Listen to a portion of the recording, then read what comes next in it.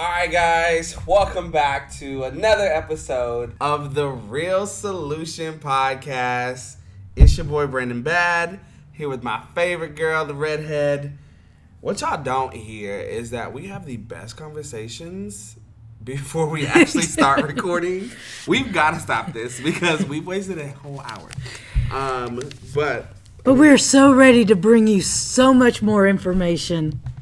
Because like we said last week, we're not the experts. We're just here to kind of educate ourselves and educate you all so that we can all try to find a way out of this convoluted mess. That was last week's word of the day, word of the week. Convoluted is an ongoing word. It's going to be convoluted the whole time through immigration. I'm here for it. Yeah, immigration literally still is a whirlwind of opportunities and conversations. So, I mean, we're still we're on episode 1, part 2. Yep. I mean, this is probably going to be at least 5 or 6 parts because we got some things to get out. I did not realize just how much went into immigration as what does and what we've not fixed. We will dedicate one of our forward-going episodes because there is the Immigration Reform Bill of 2006, and our wonderful politicians could not even come up with the fixes and changes. They scrapped it. And a lot of the things that are going on now are the same things that were built into this bill. And so we'll go through, because I think that we can send some details to our senators and Congress people. This really they just need to get to work. They don't focus on this. They're too busy fighting. But with that said, we'll talk about some of the details that are going now. In the news right now, the Trump administration is looking at doing a pullback on, I believe it's the HB1 visa, which allows... I thought you said H1N1. I was like, I ain't heard that in a long time. That's bird flu, not immigration. I mean, yeah, these politicians might as well be damn bird flu. You got that right. Oh my gosh. Okay. But this allows currently for spouses of visa recipients to be able to be issued visas to work. So I know that that's going on. They have not passed anything with that yet, so we will get more details on exactly what the Trump administration wants to do. In the meantime, if you're fluent with that and you are already detailed in that, by all means, send us a note. There's a comment section on the website, which is www.therealsolutionpodcast.com. We work hard on that website, so definitely check it out. We want all of the traffic. Take a look at the PSAs. Send us your comments. Literally, the more you have in this conversation with us, the better it's going to get. Yeah, because the whole thing was we created this because, you know what, everyone says, well, what's the podcast about? And I say it's about everything that pisses me off. And it really is. But when I talk to other people like Brandon, we find out it's topics that everybody virtually has an opinion, and they're aggravated and mad about some of this stuff. I kept saying, what can I do as one person? Well, I can educate me and Brandon, and we can educate you all. And that's what this is about. And if we can get some details to send up to our senators and Congress people, that's what we want to do. That's asking a lot from me, but I will definitely let the right people send up the notes and emails and letters. But our redhead's right. I mean, conversation isn't always easy, and we both took the leap of faith here to be like, yo. I mean, mostly her, because she's just aggravated at everything in the world. But, I mean, literally everything that pisses her off, because this is going to get wild. But she's right. I mean, I don't do politics. I don't like politics. But immigration affects me. I have friends of all cultures, heritage, and races. And they have migrant families. They may be immigrants themselves. And so it's conversation that needs to be had. So, yes, it's tough. We're not experts in it, but we're going to have a blast trying to figure out who is, and we're going to make it happen. Exactly, because they've turned it into a political thing, but these are real people that we're talking about. Mm-hmm. They're people you may work with, you may go to church with, you may go shopping with, you may just sit in the coffee shop together and have a conversation. But it's people. It's not just numbers. It's people that this affects. So with that... we talked about how many people last segment where there were so many overstays and so many expired visas and things like that. Our representatives need to find a way to get that under control. We've got a border wall that they are hollering and screaming about. We need a wall, we need a wall. Well, you know what? The wall isn't going to help what's already here. And we're talking mass quantities of people that overstay their visas, like 700,000 a year. Yeah. It says on a recent report that for the last 7 years, the overstays of expired visas have exceeded illegal immigration and border crossings. So that tells you in itself, like, that's a pretty hefty amount now. Oh, if it's exceeding what the illegal immigrant population coming in is, yeah, those are big numbers. And you know, it's affecting everything. When you have numbers like this, they're going to public school. Yeah. Well, if they don't know English, what's that doing to our public schools? And there is documentation on how hard it hits your border states and their public schools. We talked a little bit about the colleges now allowing undocumented people to go to college. Well, they don't get financial aid, but how do we fix this? Can't we put them on an aggressive path to being legal? I don't have all the dollar amounts. I understand it's very expensive. Well, college is expensive. You got that right, child. Well, and it's expensive to become a legal citizen. So we'll get some of those numbers, but there's got to be a better way. And I know some people are going to be really aggravated at this. It's not about sending and turning them all away. You're talking people that have been here for 5, 10, 15, 20 years that our government did nothing about. So they've made their homes here. And what is it for us to say you can't stay? And some of these folks, have been here for years. They either own and run businesses, they work for businesses, they're paying their taxes, they're putting their kids through school. We're not talking about the criminals or the poverty-stricken in all cases. But these are people. How do we fix this? What are some of the answers that we can get some of these people legal to continue living their lives the way that they're living the American dream? I had a conversation with a couple of gentlemen a while back. Both immigrated from Egypt. They both came different ways. One through the educational visa, the other one through the diversity lottery, which is also referred to as chain migration.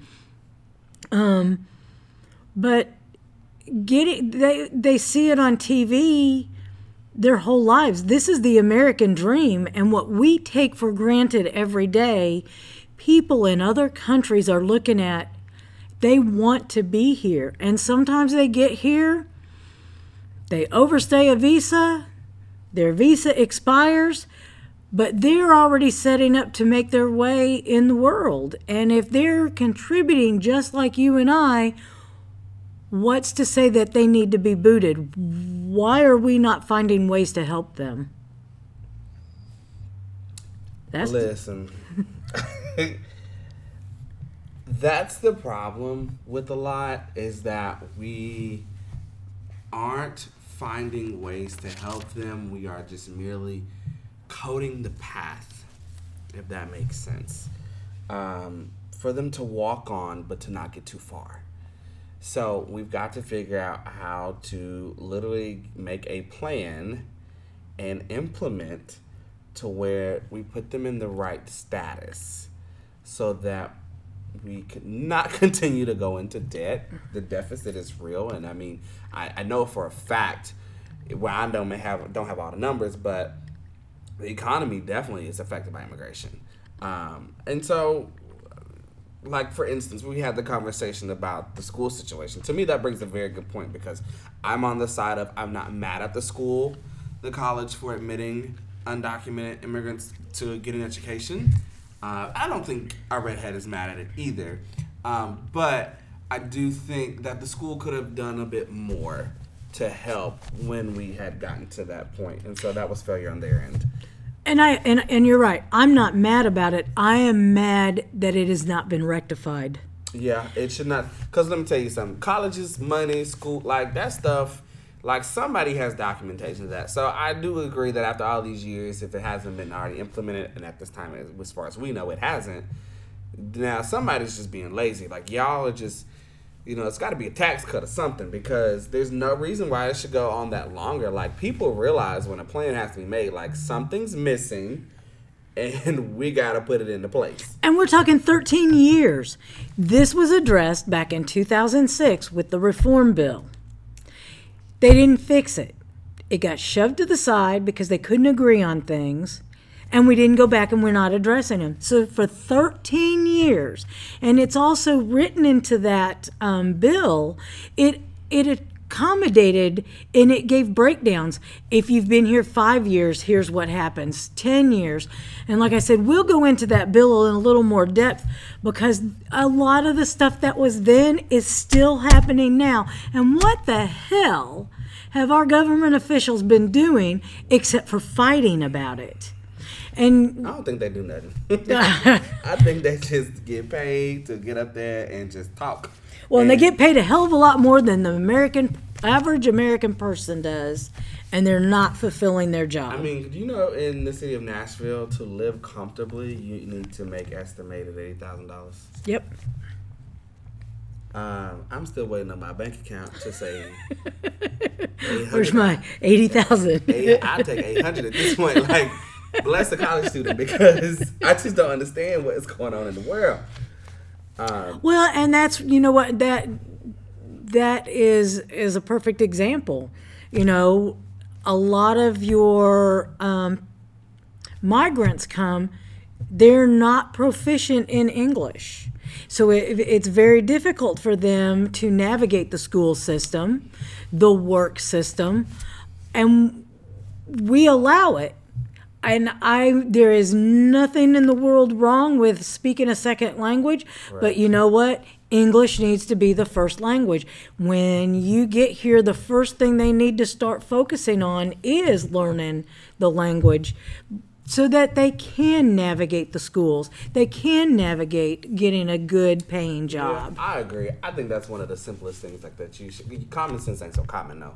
Because, I love to travel to Spanish-speaking countries, and I make an attempt to try and speak that language. It's native to them. It's their home. And granted, a lot of those high tourist areas have people who can speak English, obviously, because they see so much. But it's like, to me, it's like a culturally respectful thing. Like, I would at least attempt.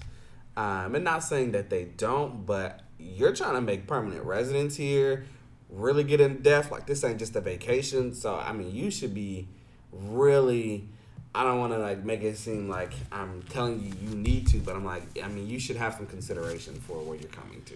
Well, and the ones that I know of are bilingual. Mm-hmm. In order to be really successful here in the U.S., it takes being bilingual. Yeah, I agree. And do you think that's just for both sides, or just the side of the immigrant? What do you mean? Think about business owners who may have to hire people, or just meeting people in general. it's not a requirement of me to speak a second language here, but I know the population of people who speak a second language is so high that my consideration, I mean, think about the education system. Spanish is, foreign language is required. I'd love to know when it was implemented. We'll dive deep into that in future episodes, like public education. But Yep. I'd love to know when that was implemented. When was it a requirement? I mean, and it's been a long time. My mother said she took French in high school. Me too. And that was a long time ago, y'all. A long time ago. We were still in paper and pencils, not on chiseled stone. Oh, my God. Listen, I know they had rocks back then. But... Yeah, because I threw them at you. Yeah, so I'd love to know when that was implemented because foreign language is required in grade school. So, that tells you right there. I mean... I'm very proud of the fact my mother is 50. She's glowing.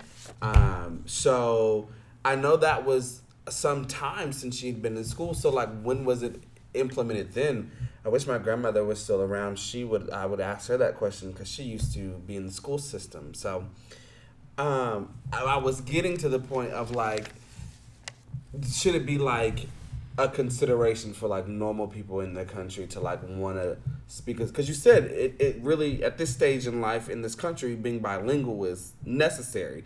So I was trying to get at does like from the opposite side, not the immigrant, do I also need to be bilingual in a sense, because there's such a heavy population of people who mostly for our country who speak Spanish as their second language. And I mean, high population. You're not going to go anywhere where you're not going to meet anyone who does not speak Spanish in this country for the most part. So that's what I was asking. Like, should it be a consideration on my end, not as the immigrant, as the American-born person, to have a desire to speak the second language because there's so many people here. So it's just a question. Well, there's been a big debate recently over the 2020 census. Adding the question whether you're documented or undocumented. And my opinion is you need that question. I think it would be good for documentation purposes, and especially if you're going to attempt to make a change somewhere in the world, that the data needs to be recorded. Well, they use the census to disperse federal money. And so if you've got these pockets of Hispanic areas or... Yeah, because where I am, don't be mad at anybody, but we nickname it Little Tijuana because, it's just such a heavy population of Hispanic and Latino people in the area that I live in, just south of Nashville. Literally, I'm surrounded. Well, which is fine. Exactly. Yeah. So you've got pockets of your Hispanics. You've got pockets of Indian. You've got pockets of Egyptian. You've got pockets of... You want to talk about melting pot, honey? Nashville has all of it. Well, exactly. Well, and now people are afraid that if that question is on the census, that they're going to use it for deportation and things like that. Well, here's my thing. It should not be used for that. Right.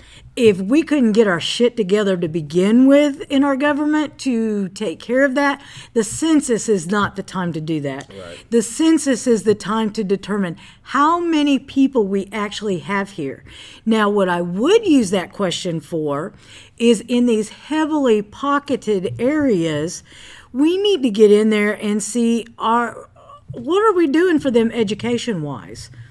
Are they getting the skills and the tools in those schools that they need to function and be successful in the U.S.? So you mean like public education or just like education in general? Well, public education, because that's when we're talking the census, like I said, that's where federal monies are going to get funneled to. Right. But are undocumented people in the public school system? Yes. That's what I was talking about earlier. You go down to Texas, and if you read on the internet about education, some of those schools have been so inundated with undocumented kids who can't speak English. So now you've got a teacher up here, and it is prevalent Hispanic in those areas. I'm sure you've got, if you go to New York or Michigan, let's just talk about Dearborn, Michigan. it is inundated with Arabic. Okay. So you've got kids in the school who speak Arabic and don't speak English necessarily. Gotcha. And where with Hispanic, you might be able to figure out a few words. I assure you, with Arabic, it's nowhere near our language. You're not going to be able to take some of what they say or they write and be able to translate it to English. Correct. Or to be able to understand them. Gotcha. I didn't know, because in my grade school days, there wasn't anyone that was undocumented. Like, there had to have been, I mean, because you couldn't register these kids, you know, without that. And even if they were, you know, if they had an alien status, you know, but that's still documentation. So that's why I asked that as a legitimate question. Like, are there, like, legitimate undocumented people actually going through the grade school system? Now, I know we discussed the case with Texas and the college, and that, like I said, I had no beef with that. That's a college is on a different grand scheme of things, and like having the documentation that they require, and allowing it minutes, especially if the person is just paying for their education out of their pocket. I do still believe, though, that they could have been better in implementing a plan to help them as a requirement. Well, and my assumption is because she was in public high school prior to applying for college, she was already in the public education system. Yeah, that's right. She was in grade school and in the system. So I don't know what allows that to happen or not happen. I wonder if that's also area specific, because I don't think that was happening in Tennessee. But, you know, with such a high population in Texas of Hispanic and Latino people, I mean, Tejano culture in itself was over there. Like, I didn't attend metropolitan schools. When I grew up, I was in county. She was in the country, honey. I was, and my kids are in county. They grew up in a county school. However, documented or undocumented, I can't tell you. They did have Hispanic kids. Right. They did have Arabic kids, Indians. I had a convenience store, gas station with a diner. That industry is heavily foreign owned and operated. Very. But I will tell you that most of the people that own them learn English either immediately or eventually because most of their clientele even in the city is a lot of Americans. And a lot of Americans, they start to learn English so that they can communicate. My daughter worked for a convenience store that was sold from one Indian family to another Indian family. Well, the selling Indian family spoke fluent English. They learned how to speak English. The incoming family does not know English very well. They know enough to be able to communicate, but they make it a point to learn the English language. Correct. So that they can communicate. They do for business purposes, honey. They're not messing with their money. So they absolutely. And I mean, that goes to say the same for people from Asia and who have Asian descent. Business people that come here. I mean, Japanese, Chinese, Laotian people, like all of these types of people. I mean, they make it a point to learn English with the quickness. Sure. Accent heavy, strong as hell when may it be, but they make it happen to let you know that I understand and no, that's not going to happen. Yes, it's going to happen. So absolutely.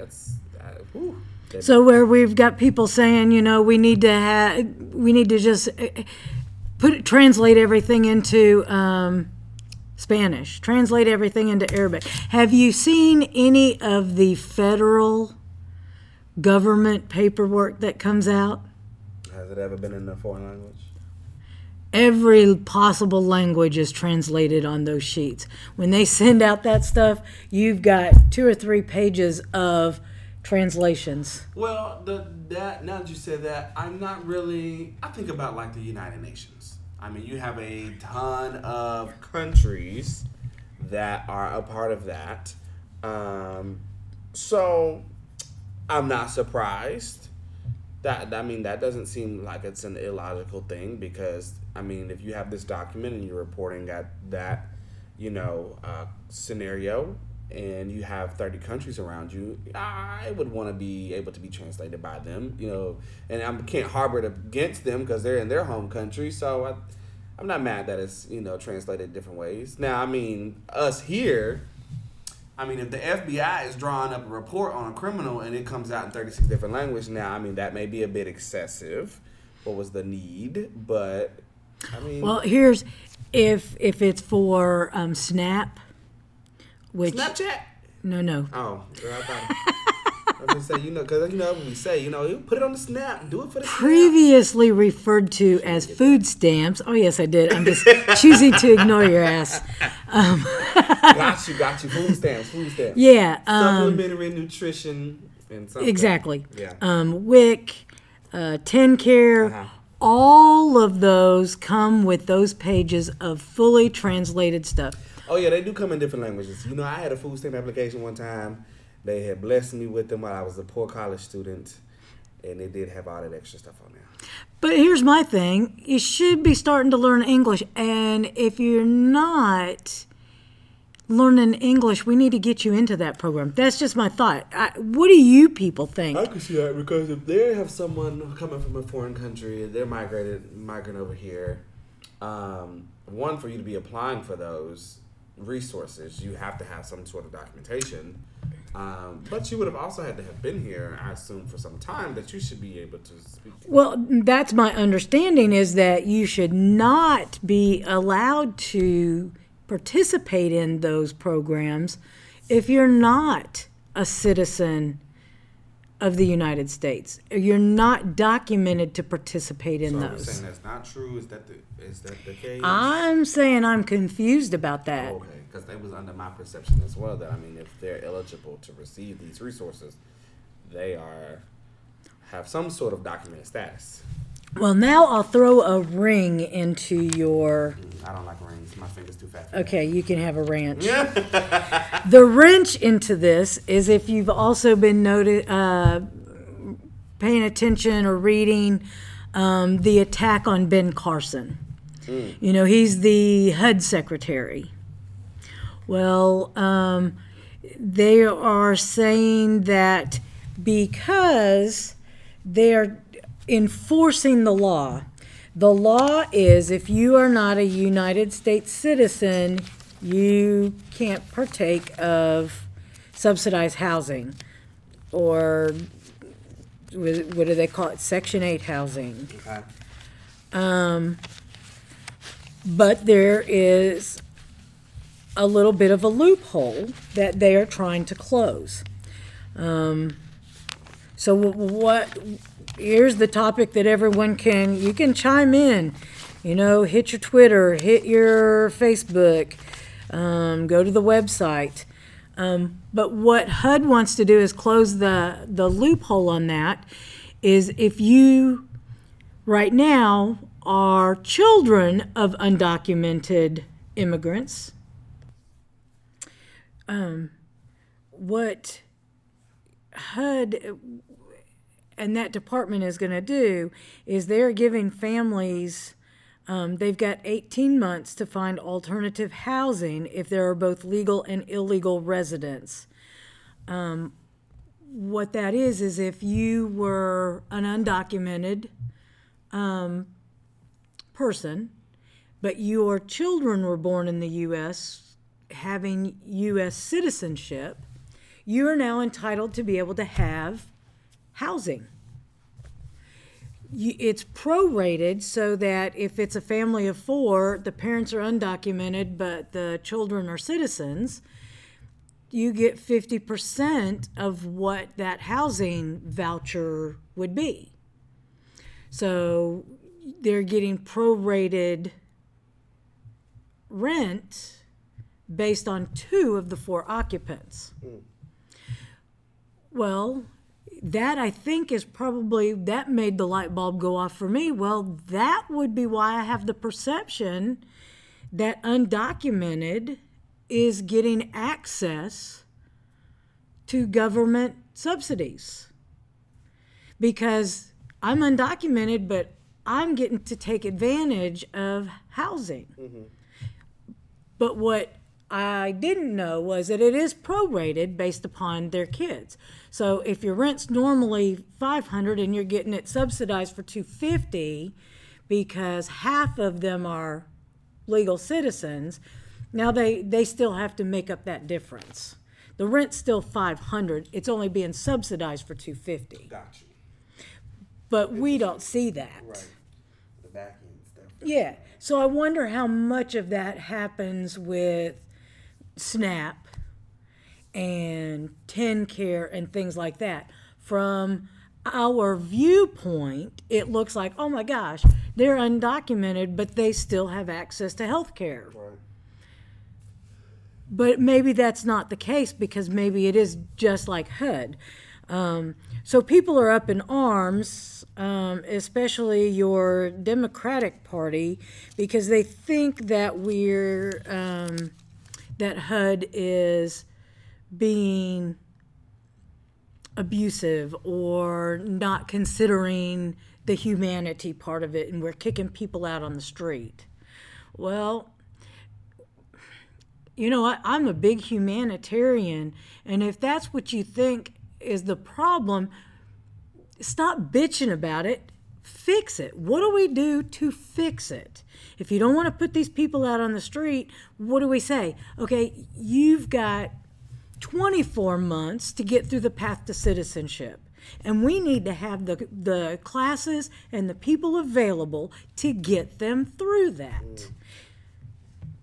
You know, if only it would take 24 months for the path to citizenship, because, I mean, the process, which I don't know the specifics, but from what I do know, I mean, there's like so many years required to be here. Yeah, it's like 5 years. I mean, that's just crazy. So thinking about that logically, like, oh, I risk being here undocumented for 5 years before I can begin the process to become a citizen and all of these things. But my thing is, how long have they been here already? And that's one of the things that the Reform Bill of 2006 identified was a breakdown. If you've been here this long. Yeah, and that's important. You can't rip somebody who's been here for 30 years and that's all they know is an American life and lifestyle, and then expect to deport them. Where are you going to put them? Where are they going? To what family? To who knows? And this really makes people mad, but come on. Why are we doing this to people? I get that it was illegal. I get that they shouldn't have been here under those pretenses. But we allowed it to go on. Not for 6 months. Not for, in some instances, I've got stories on when we cover like ICE and things like that, of people who have been here for 23 years, had their kids here. We never put anything in place. Like I said before, we do not have a fully functional enforcement team over visas and overstays and expires and things like that. That's why, as you said, that's why that number is far exceeding anything else, because you know what? I'll go the legal route. I will get into the United States and pooey on you. Ain't got nobody enforcing the safety of drive-thrus at the McDonald's. So what makes you think that anybody is going to be out here policing these immigration people? You know, I'm just throwing it out. But we should. And I'm not going to say I do not agree, especially with the amount of overstays. I mean, you would just think in general that the government would have this shit together, but they don't. Like, no one thought to be like, okay, this is going to expire, and should there be consequences or a process for when it happens, and what do you do? Hell, bill collectors call me more than the people I'm probably calling to or finding these people who have overstayed their visas. Oh, yeah. So, ain't that crazy to think that you get more phone calls and checked up on by the bill collectors than, you know, something that affects the economic status of the country altogether? And if you boot all of the undocumented people at this point, you would probably annihilate the United States economy. Oh, yeah. How much money do they contribute? Because you know what? They still spend money in the grocery stores. Yep. They still get their cars fixed. Yep. They still get gas. They've got kids in school. They are, for the all intents and purposes, the majority of these people are contributing to the economy. And they've been contributing for a long time. Immigrants are not new. Exactly. 2019 is not the first time we've heard of these people. Exactly. So So we need to hear from you all. What do you think? How do we put a task force in place? What would be the steps?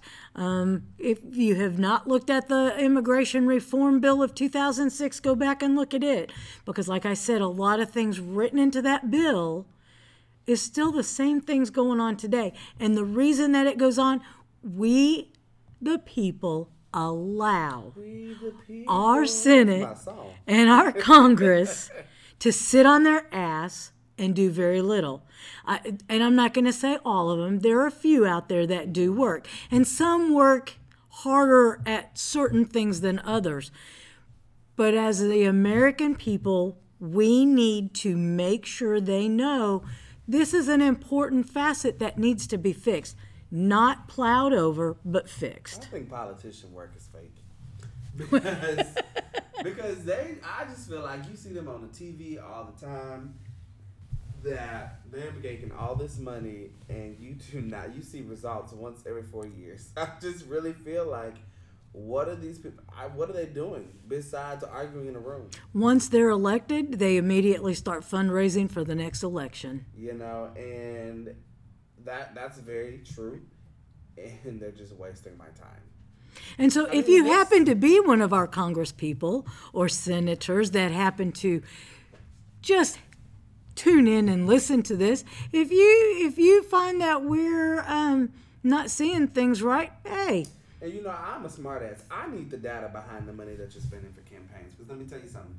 A social media influencer can probably do the same thing that you're doing. And they don't have that kind of money. They're not wasting it on the campaign. They're doing it themselves. So I would like to see the records. You have all this money. You're doing all this fundraising. What is it actually going towards? What are you doing? Because I'm telling you, the things that you're doing seem like things that the average 18-year-old can do on their Facebook and on their Instagram, and they can have the balls to work out and make a sign also. Now, I know the logistical things cost money. Who wants to make a sign or a button or a poster or a commercial? Yeah, that's all fine and well, but that doesn't equate to the money that you're spending and the fact that you're not getting anything done while you're spending. and you're not living up to the campaign promises that you do. Oh, my gosh. Yeah. You know, when you go to the, and here's the great thing about the timing of this podcast. We will also, going forward, take episodes and segments where we talk about each of the candidates. The good, the bad, and the indifferent, because we're not here to, we may give you our opinions, we're not experts, but education and knowledge is power. Now, you're a Republican, is that correct? I am a Republican. Now, if I bring a Democrat to the show, can you behave? I can. I deal with Democrats all the time. You know what? I am a Republican on paper. I am a I'm glad you Republican. acknowledge that. Well, I am a Republican in a lot of my thought processes. But then it crosses over. To be honest, that's why I've never said I'm Republican or not Republican. Right. At this point in time, I don't give a damn what party somebody is. Yeah. What I care about is fixing. I'm tired of these lines being drawn between Republicans and Democrats. Correct. Democrats tend to be a way more liberal. And although they take everything to the humanity extreme, there has to be laws, there has to be rules. I mean, you're basically stating you understand that people are real. And people are people, and I may have these views, and my party may have these views, but you cannot be oblivious to the fact that I'm a person, and so is the person across from me. And we got to be smart about it. And I completely 100% agree with that. I don't walk into a voting booth and hit Republican. Yeah. If they're Any logical person wouldn't do the same for the opposite party either. I mean, you should really know your research on the candidate, know what their implementations are going to be. I mean, and what you know, common sense ain't so common. So people are so held up on the party status and don't have no affiliation with it. And that's why we have such an immigration problem. Yeah. Because they're focusing on what their party wants. Yeah. And they don't do nothing with the damn party. Well, exactly. This isn't a party that we want to be part of. Yeah. This party has to stop fighting and start fixing. There's a hashtag out there, hashtag get to work. And that's been used in many instances, telling Congress and the Senate, get to work, fix this stuff. Immigration isn't the only thing up there that they skirt away, but they don't fix these things. We've got a whole episode on DACA, and ICE, two major organizations that have issues. The one party wants them for this, the other party wants this. Well, you know what? We're all humans at the end of the day. And if they're here just because they came from another country seeking asylum or a better life, we can't just say, go home. And I hate that, because anytime somebody gets into an argument with somebody from another country, the first thing the American does is say, you just need to go back home. Yes. I've heard that, I can't tell you how many times, and that's so unfair. It's unfair, it's degrading, it's devaluing, it's marginalization, and I am that person, honey, about humanitarian, human rights, equal rights. Like, you want to go into a whole conversation on being marginalized, I'm there for it, because it exists, and it exists at levels that are out of control in the modern society. And so I hate that. Like, I just can't. For certain people, it really aches their heart, and I hate to see it. I could never imagine telling someone, like, you need to go back home because they speak a second language, because they're in their personal business and their life, on a phone call in a mall. It's hard to even watch instances like that on social media when you see them. For people like me, it really is hard, because I'm just like, you've got to be out of your mind. At what level could I tell you that? I couldn't imagine saying something like that to you, because I just... Well, and like, I couldn't imagine saying, like, you need to be put in a home because, you are up there. Like, it's just... I saw you filling out the papers. Don't try to sugarcoat it. Listen, we're not going to tell them I'm ready to go. No, I agree. It aggravates me and it angers me that people stoop to things like that. Damn it, we're all people. Everybody's got feelings. We'll even do stuff on this bullying and on social media and how it affects suicide and things like that. That's gonna be deep. Yeah, well, and immigration's the same way. How many people have been pushed over the edge because Americans, and you know what, I'm going to take a step back from that. It even applies from foreigner to foreigner. I have heard and watched. And even in their own home countries. Yeah. Like, don't think racism is just black and white in the United States. Baby, because I got a real wake-up call when I went to the Dominican Republic and realized there are, like, dark-skinned Dominicans that we identify as black people, and then light-skinned Dominicans. And they have the same blood, the same heritage, but, like, that's still racial tension going on, bro.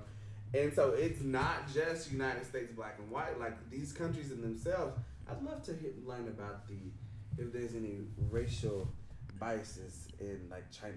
Because we'll have to check that out. That's a whole segment. I would love to, not to laugh, but I'm just curious. Well, we've talked about doing a whole segment on racism. Oh, yes. And when we talked about it, it was black and white. Yeah. But you know what?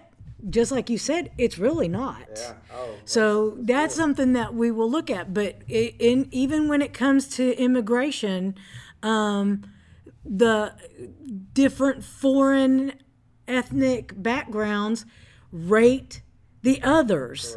Correct. So it's amazing how people all over stoop to that. And you know what? I'm by no means am I holier than thou, nor am I perfect or the most positive person in the world.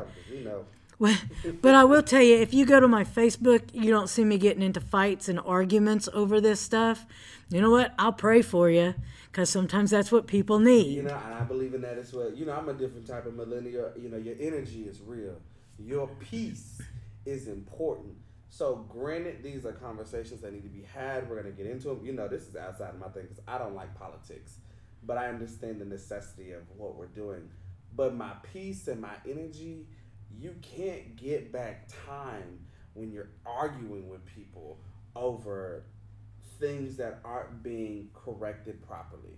I can't sit up here and argue with you on Facebook about your opinion and my opinion, and neither one of us are taking any steps to like properly resolve it in the correct manner. Because I'm not losing sleep.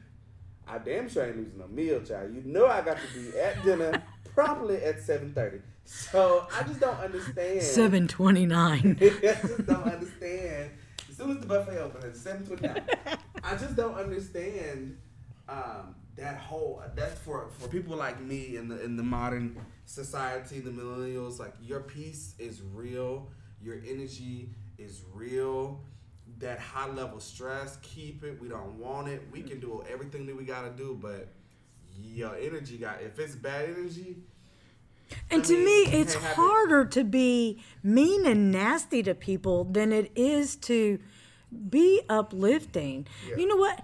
If somebody has taken their family or themselves and left their country to come here for whatever reason, and they're making their way, why are we trying to stop that? Correct. Why are we not trying to say, hey, here's the path to do that. Let me help you. And imagine if someone tries to stop you in your own quest to live the American dream, which has been around for years. Exactly. Like, imagine someone trying to stop you at that path. It's the same concept. You're doing it to someone else. Why? Because for whatever reasons you got growing up, or whatever beef you had that was exposed to you as to why you should. But it just makes no sense. Like you said, it's more energy to take out of your time to try to stop somebody than it is to be like, oh no, this is the correct way to do that. Now, the criminal element, I'm all for. They have no business being here. Those who don't want to work, those who don't want to contribute, you have no business being here. Mm-hmm. It's America. It's the land of the free. And no purging up in here. But it's not the land of receiving handouts.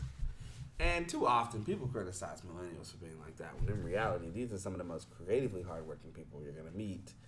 And then there's also the perspective I discussed where some feel like they have to resort to a criminal lifestyle to survive because now they're being ousted when trying to do it the right way. And so it's just like, I understand, but if you get caught and you've got a charge for a theft of $500 from some place, but the reality is that you can't find a job, you're not given the opportunity to try to better yourself as an immigrant per se. I'm not saying to be lenient because now you've taken it into a step of criminalization, but I understand because now. But when they do it legally, Brandon, they have a sponsor. In fact, that's one of the things that the Trump administration wants to push, is that if you've sponsored someone and that someone now has to go on public assistance, the sponsor has to pay for that. Now, what fairness is that, though? Because the sponsor took the responsibility to bring them over. And in fact, when I talked to Magdi, who contributed quite a bit to my education of the immigration process, because he did come from Egypt on an educational visa, said that they do have sponsors. And when I said, well, what is that sponsor responsible for? And the sponsor is supposed to be responsible for helping you get set up, and if there's something monetary or you get into trouble, the sponsor is responsible for that. They signed to bring you. Right. They took that I responsibility. think under certain circumstances, I get that. But like, if they do everything that they can to help the individual, they get on their feet, whatever the situation, like any normal American, things happen.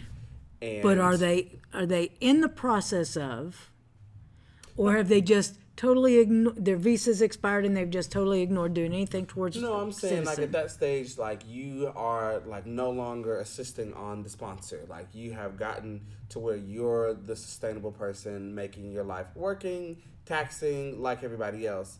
But I'm saying like any normal American who can come on hard times because of a job loss or because of an accident, how am I to say that my sponsor's responsible because I've gotten fired from my job and it's hard to find work for 3 months and I've now gone on public assistance? But doesn't that make the sponsor be a little more selective about who they bring? And we're Americans. Just try to say that in real life.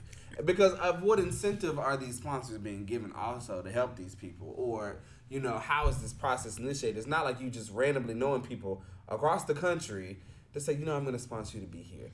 What is really the ultimatum? Like, how is this even initiated? Because And that's a good question. That's something that we can put out to our listeners, anonymously. If you want to send us information, we would like to hear if you are a sponsor or if you were sponsored and how that all works. Yeah, I think it would be great conversation. Because this just keeps getting better and better. It does. We're pushing an hour. We're gonna end part 2. I'm telling y'all, this is gonna end up being about 6 parts because we got a few more things to discuss, and there may even be a 7 because like now we're gonna get some conversation from you, and we'll want to speak on that. If you send us a tweet at the Real Solution Podcast at Twitter, or on Instagram at the Real Solution Podcast, or on Facebook at the Real Solution Podcast. Can't keep saying that over and over again. We want to hear the response from you, and we'll then start discussing what your information is, and looking into its validity and discussing that even more. And we're always open for guest appearances. Tell me you're across the country and you want to fly down and have a real conversation that can go to the world. I'm here for it, and we'll make sure it's taken care of. So, I think that's it for part 2, episode 1, immigration, the real solution. Honey, crazy redhead over here is letting y'all have it.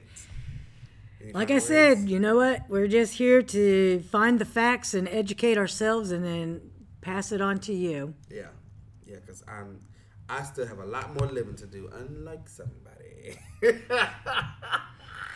As I said before, he can be replaced. Oh, my God. And he's pushing that replacement. All right, guys. We will see you back next time for episode 1, part 3. Immigration discussion continues. We'll see you next time. Bye. Bye.